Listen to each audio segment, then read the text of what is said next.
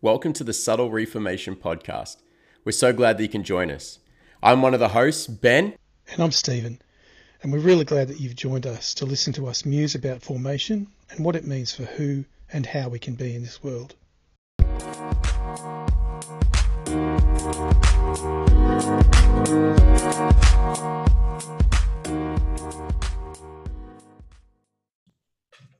Well, hello, everybody, and welcome to the Subtle Reformation Podcast. Super great to have you guys joining with us. Today, we're just going to spend a little bit of time kind of unpacking a little bit about who we are and kind of what we are passionate about and what we're looking forward to seeing happen on this podcast. So I'll just obviously go first because I'm the one talking. Well, firstly, my name's Ben. And I am joined on the Subtle Reformation Podcast by Stephen. So Stephen, can you give us a little bit of a background on who you are? Oh, dear Lord, where do you start, bro? It's such a big existential question, isn't it? Who am I? What makes me me? Yeah, so my name is Stephen Said, and the surname is actually the most common Arabic surname in the world. It's the Arabic equivalent to Smith. Oh, there you go. Yeah.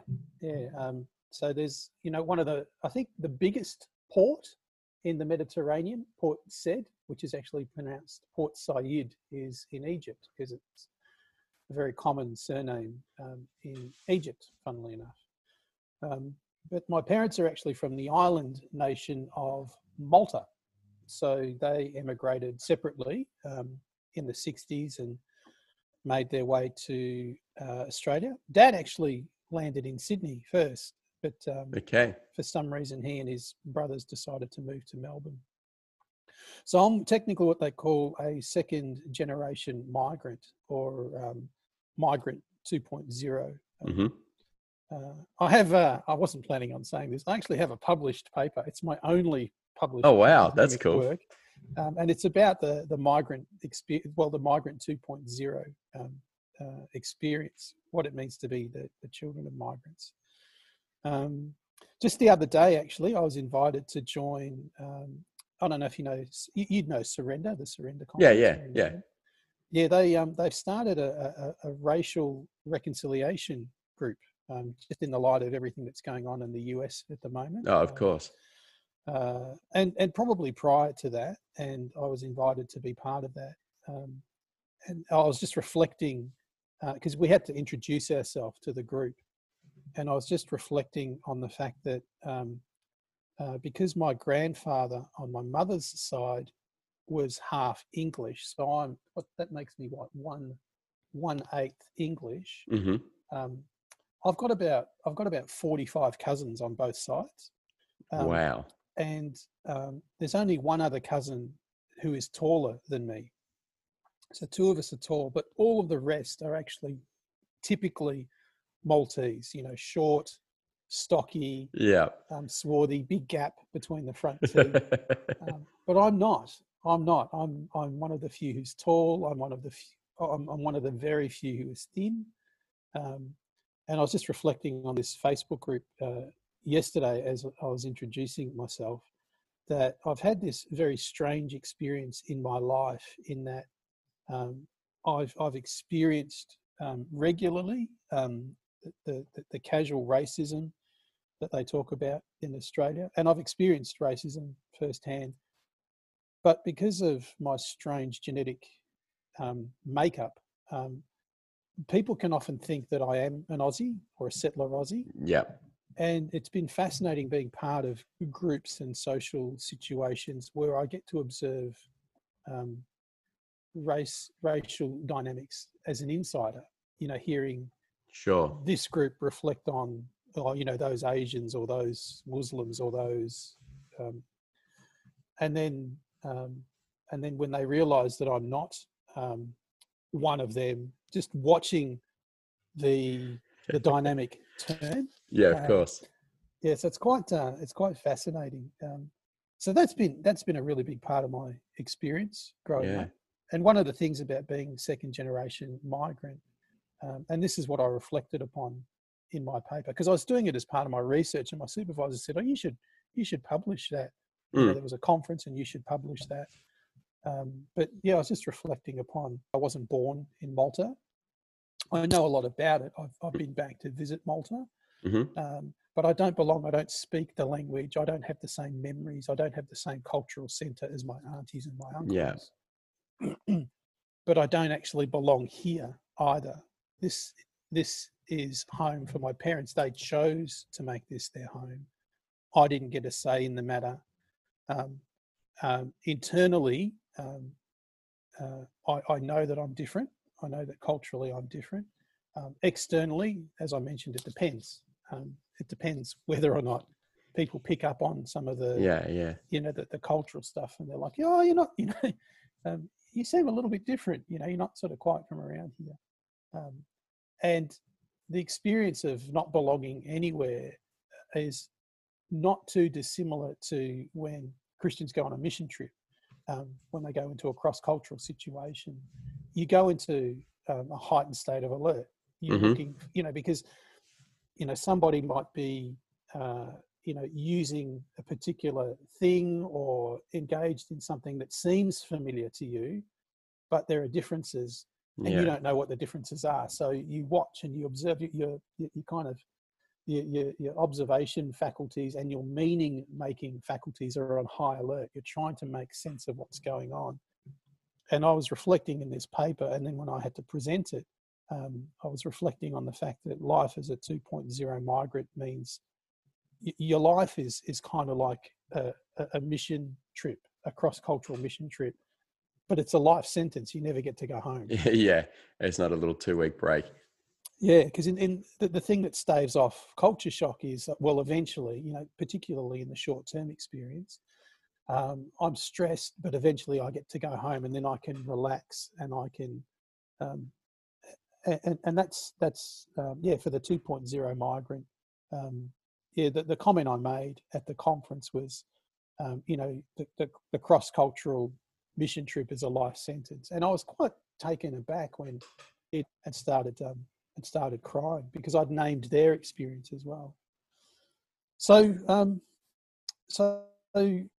because I've had a number of people say, oh, Stephen, you think really interestingly, you ask really interesting questions, but they're kind of survival skills. They're things that I've had to learn how to do to figure out where I fit and where I belong. And of course, questions of belonging, those are the really big questions. So that's led me into all sorts of different, jobs and roles and experiences. Sure. And I think I think we pick up on this in some of the episodes that we've recorded.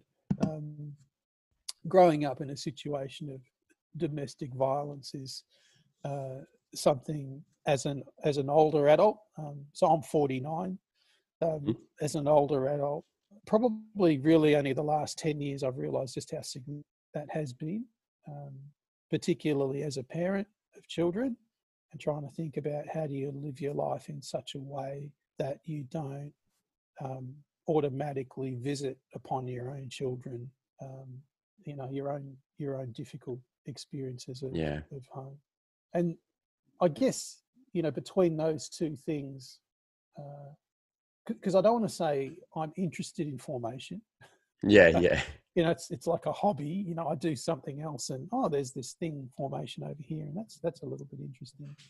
For me, formation is it's kind of like if I don't do it, I'm gonna make a mess of my life and the mess of other people's lives. So it's like I feel like I cheat when it comes to formation.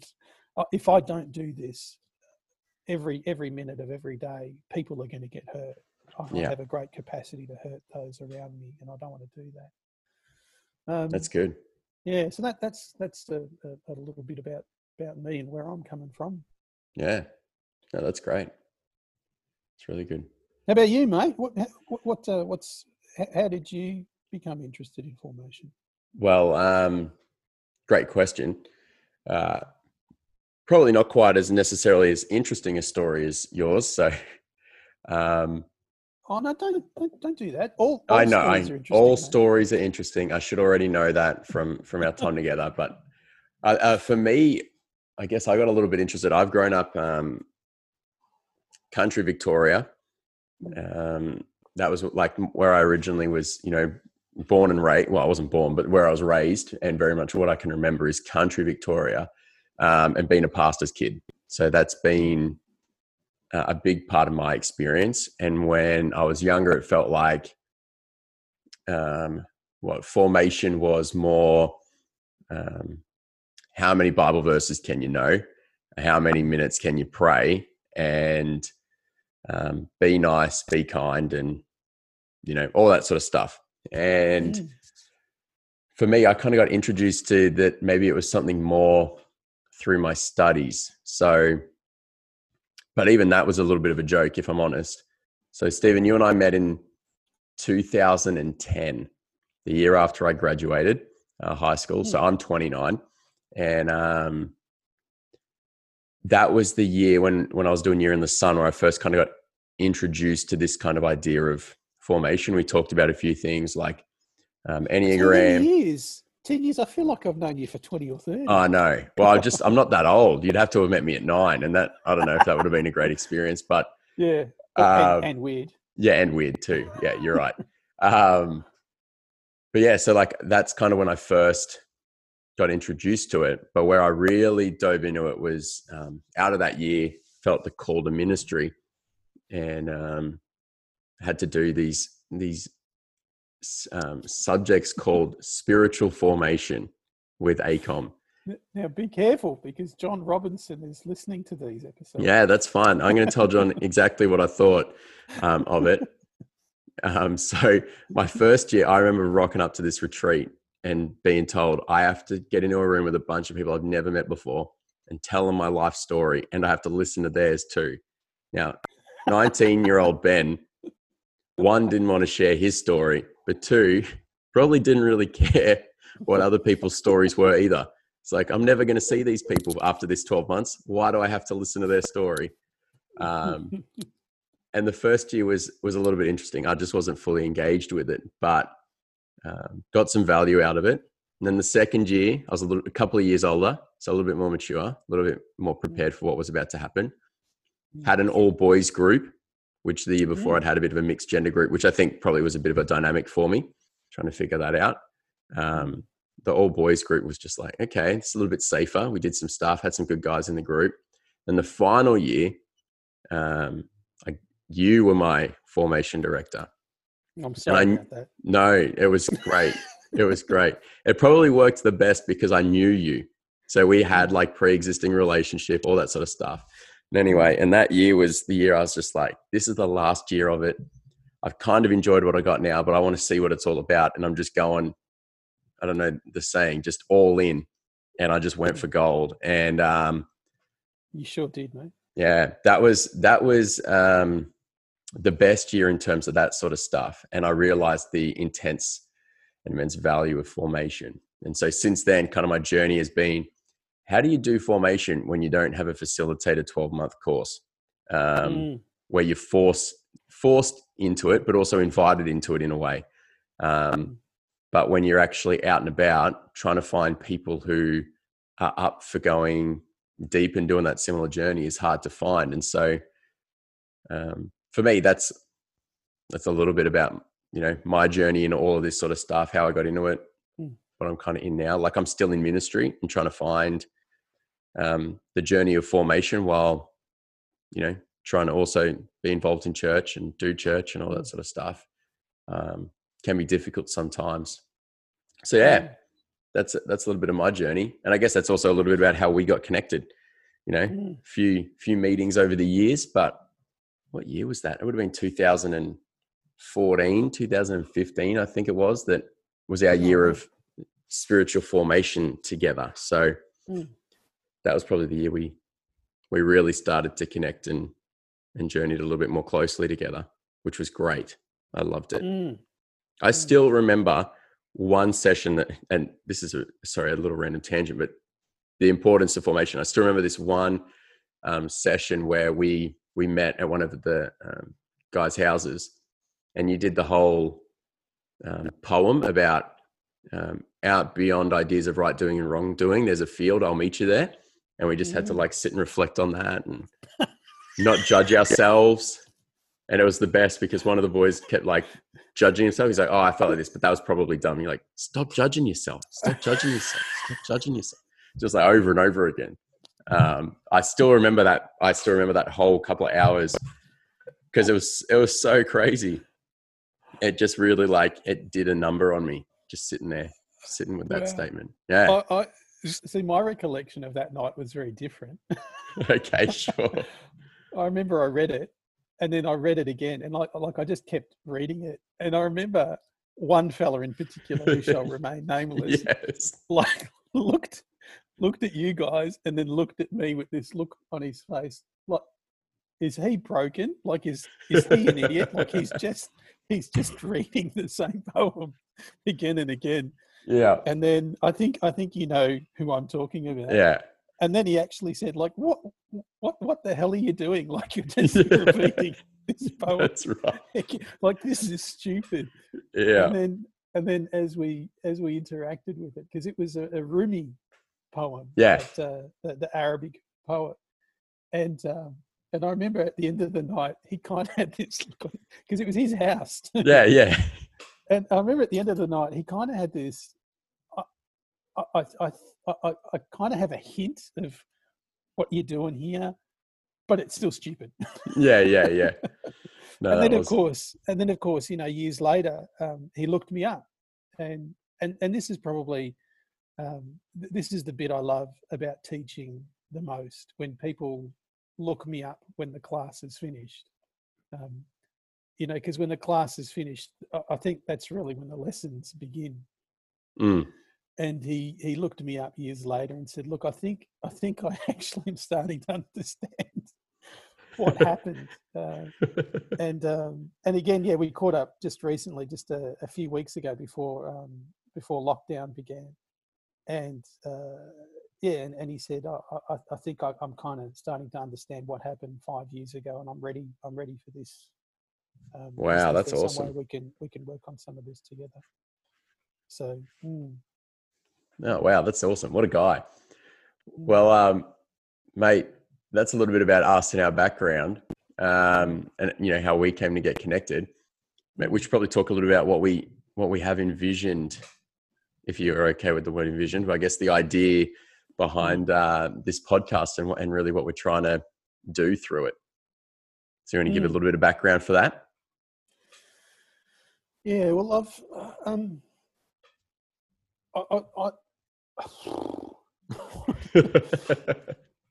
I over the year, because I've done a lot of public speaking and I've done a lot of teaching, and when I, you know, particularly the Year in the Sun course, and also the next course that runs out of Whitley now, we've probably got close to maybe 500 or 600 alumni, probably more than that now, I think. Yeah, wow. And again, you know, the number of people who contact me years later and say, "Look, I think, you know, something that we talked about all of those years ago, I think I'm starting to get it." You know, particularly because I mean those programs. I'm doing that thing with my fingers. You know, gap year programs. So the people who do it tend to be quite young. We do have some older people occasionally. It's not really until you go out and you really make a hash of something, where you go out and you really make a hash of a relationship, or you make a hash of an opportunity, and then, you know, with great gratitude, I say, it's often in those moments people remember. They go back to the content and the conversation, and they go, this is that. Yeah. It didn't quite make sense, but it's starting to make sense now. I remember one fella who did Year in the Sun many years ago, and I remember one Wednesday morning, because that was the morning that I would teach the class at Year in the Sun. I said to him, have you got anything on today? And he said, no. And I said, oh, do you want to come with me? And I'm going to be doing my lecture at Year in the Sun. And he said, sure. So I remember we drove over and he said, oh, what's the subject matter today? And I explained what it was. And then he sort of sat in the back of the lecture room and I gave this lecture and he'd heard it like 6 or 7 years before. Yeah. And I remember driving home from that and him saying in the car, he said, I thought I got it then, but I had no idea when I think about it. And he said, thinking about it now, he said, I think I'm actually starting to get it. I think I'm starting to understand what you were talking about. And he since he got his life together in a pretty good solid way. He's got a beautiful partner now and some wonderful children, and we're quite close. And I think it's 10 or 15 years since his Year in the Sun experience. Yeah, wow. And he's like, I get it. Like I think I'm getting this stuff, and I'm getting how important it is. Not getting it because formation, it's not about being smart. Do you know what I mean? It's not about having academic smarts. If anything, it's about being bloody minded. You just keep coming back again and again.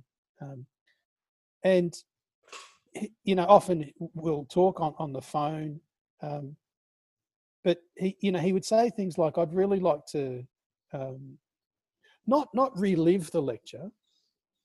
Like, I don't want to go back there, but I want to have a conversation about that stuff because I'm starting to see different dimensions of it.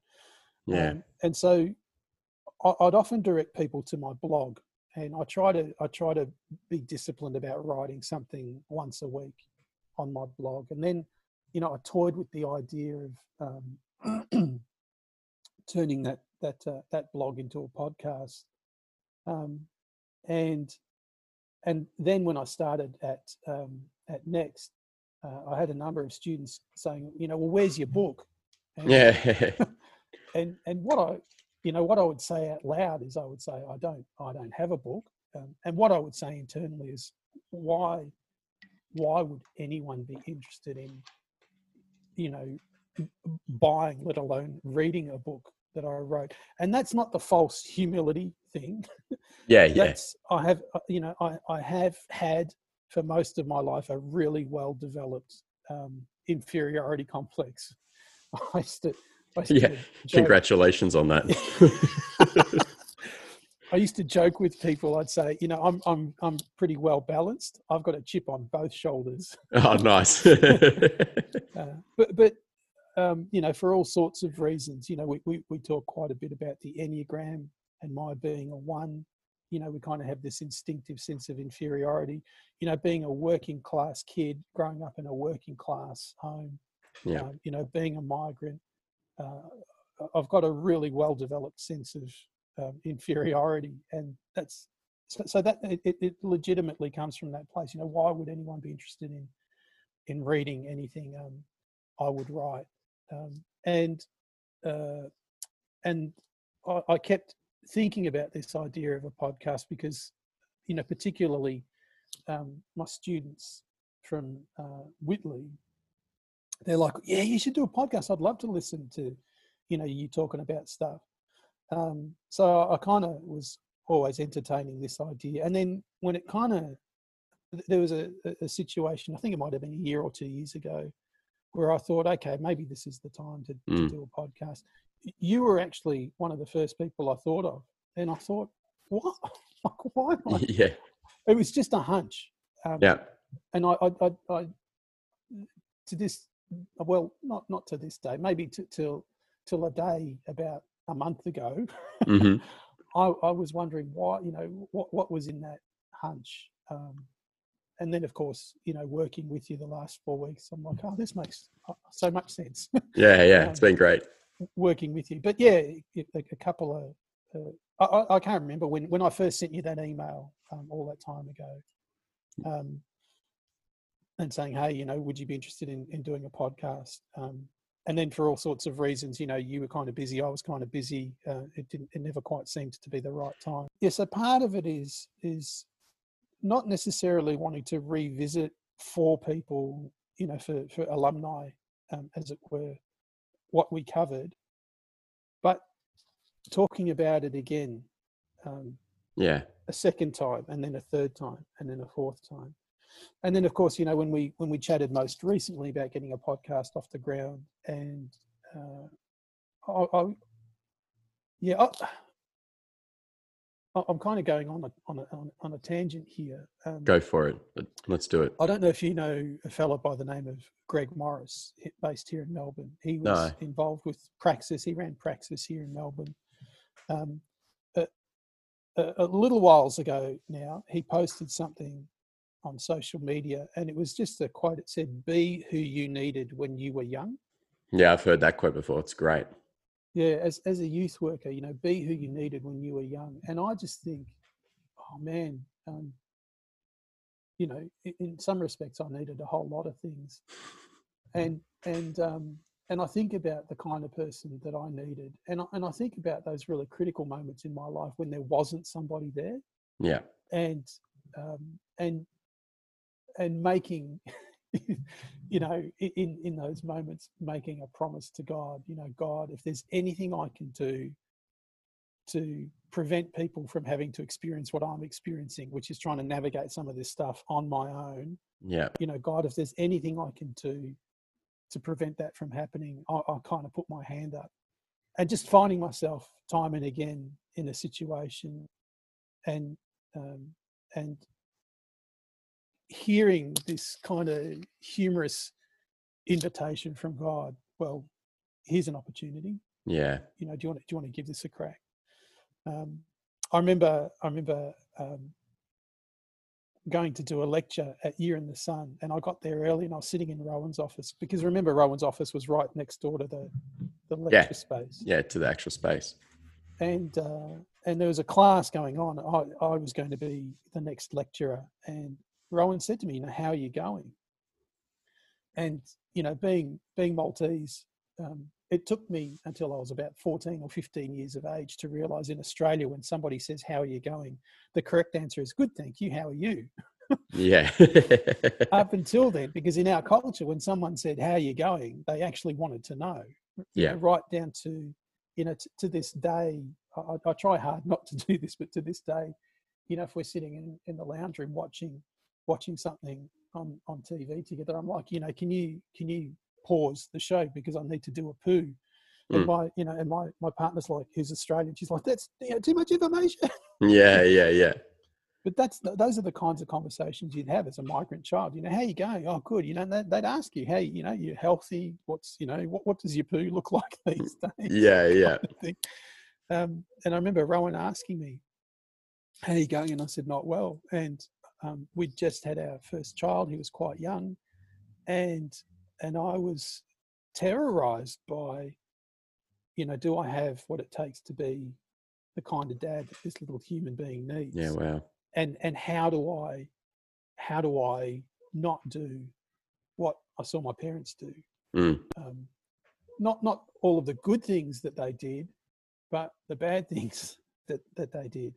Yeah. And of course, when you have a child, you're sleep deprived, you're really tired, your capacity to, you know, to constrain and restrain yourself is really put to the test. And it got to the point where I went off to see the psychologist again. There's a great psychologist I've had over the years, and just really having to confront some pretty ugly things about myself. And I remember sharing that with Rowan, and Rowan, as you know, kind of, you know, he sort of gently leans back in his chair and he tilts his head, you know, to the side, and he has that loving grin, not that cheeky, but that grin of genuine love, and he says, you should share that with the students. And I swore at him. Yeah.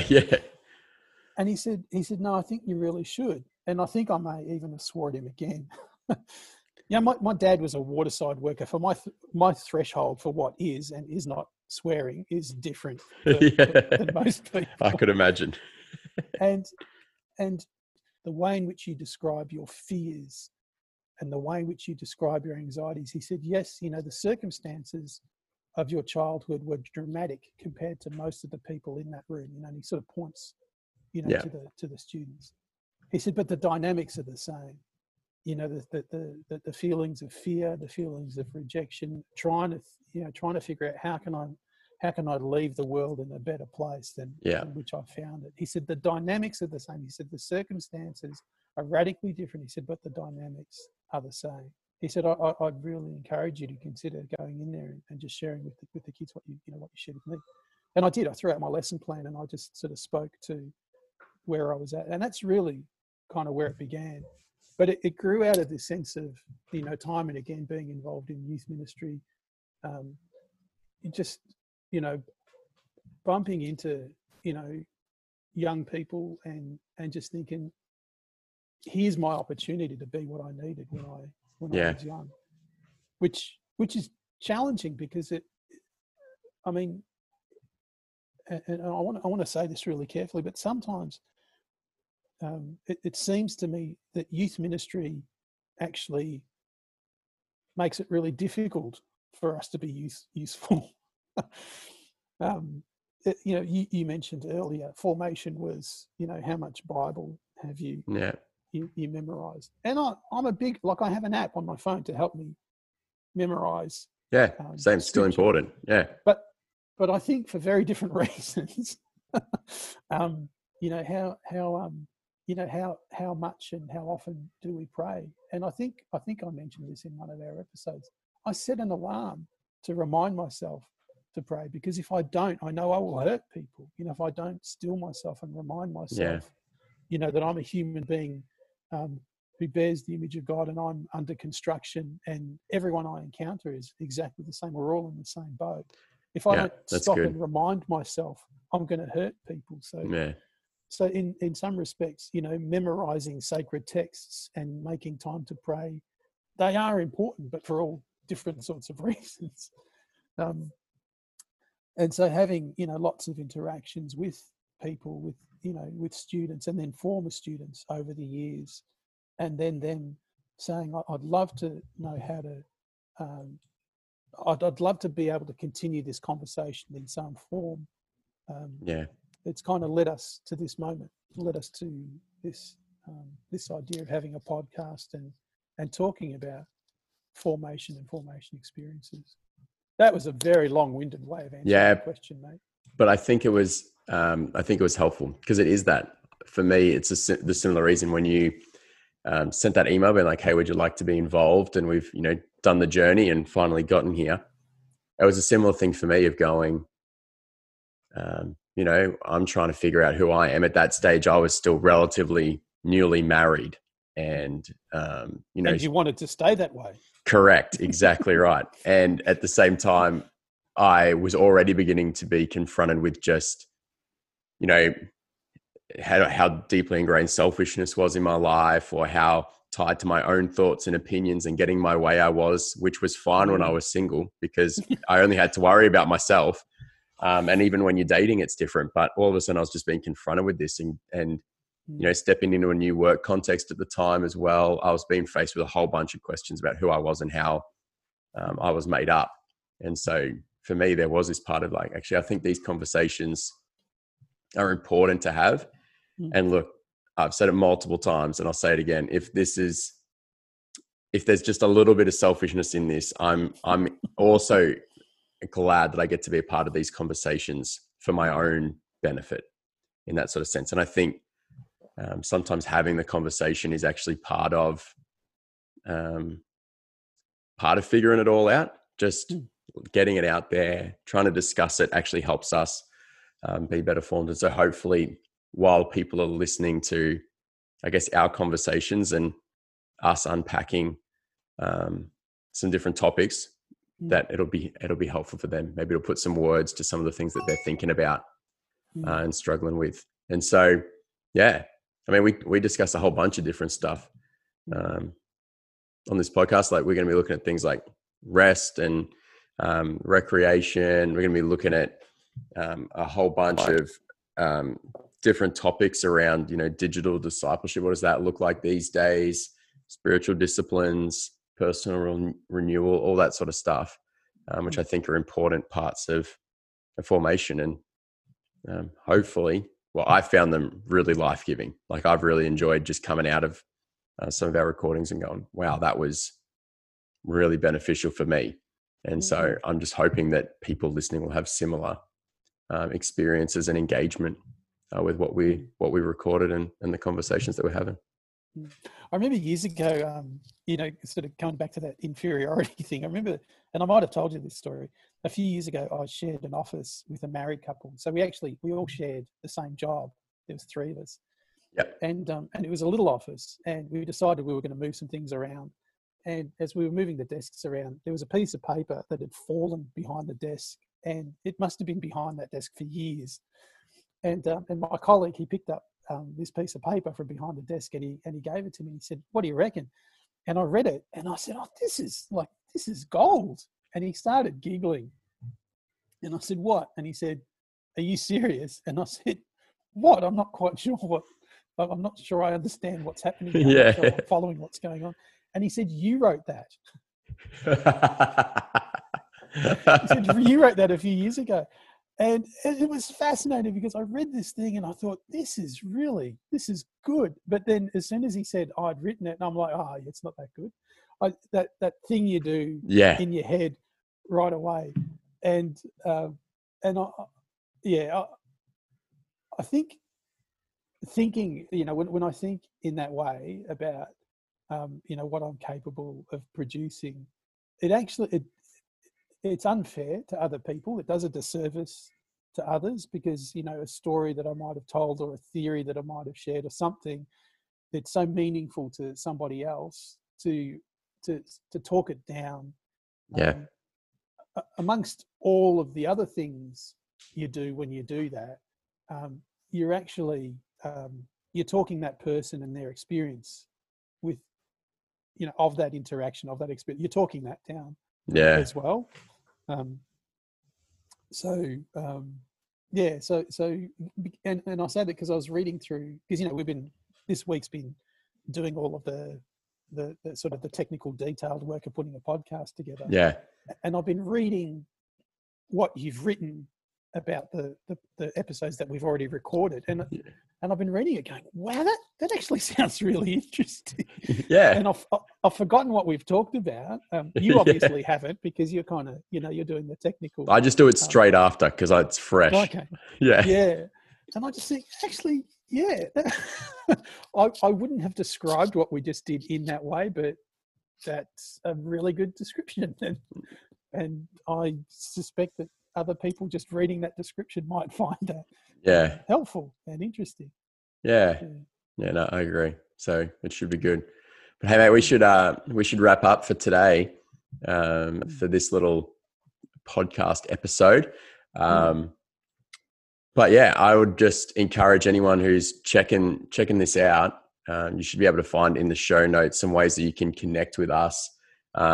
We'd love for this to be as helpful as possible for you. So if you've got questions, there'll be an email that you can send an email to with questions. You can leave us voicemail messages on the Anchor app, which is really simple to use as well. But if you know us personally, you can reach out to us that way too. But we would love to connect with you guys and continue to make this a podcast where we're discussing things that are really helping you, because probably what you're going through and what you're trying to wrestle through is actually something that many people are probably also trying to figure out. And so your question could actually be a really helpful thing for us to discuss, not just for you, but for many others. So we'd love for you guys to engage with us that way. But otherwise, Stephen, I think we call it a day for our podcast episode 0. I think we're calling it. So episode 0. Hopefully you guys have got a bit of the heart and the vision behind what we're trying to do, but also hopefully feel like you understand us and who we are and our passion for this subject. But other than that, thank you so much for joining us. Thanks for listening. Yeah, thank you. Yeah, and that's it. So we'll catch you guys later, and hopefully you get excited to listen to episode 1 coming out shortly. So see you guys.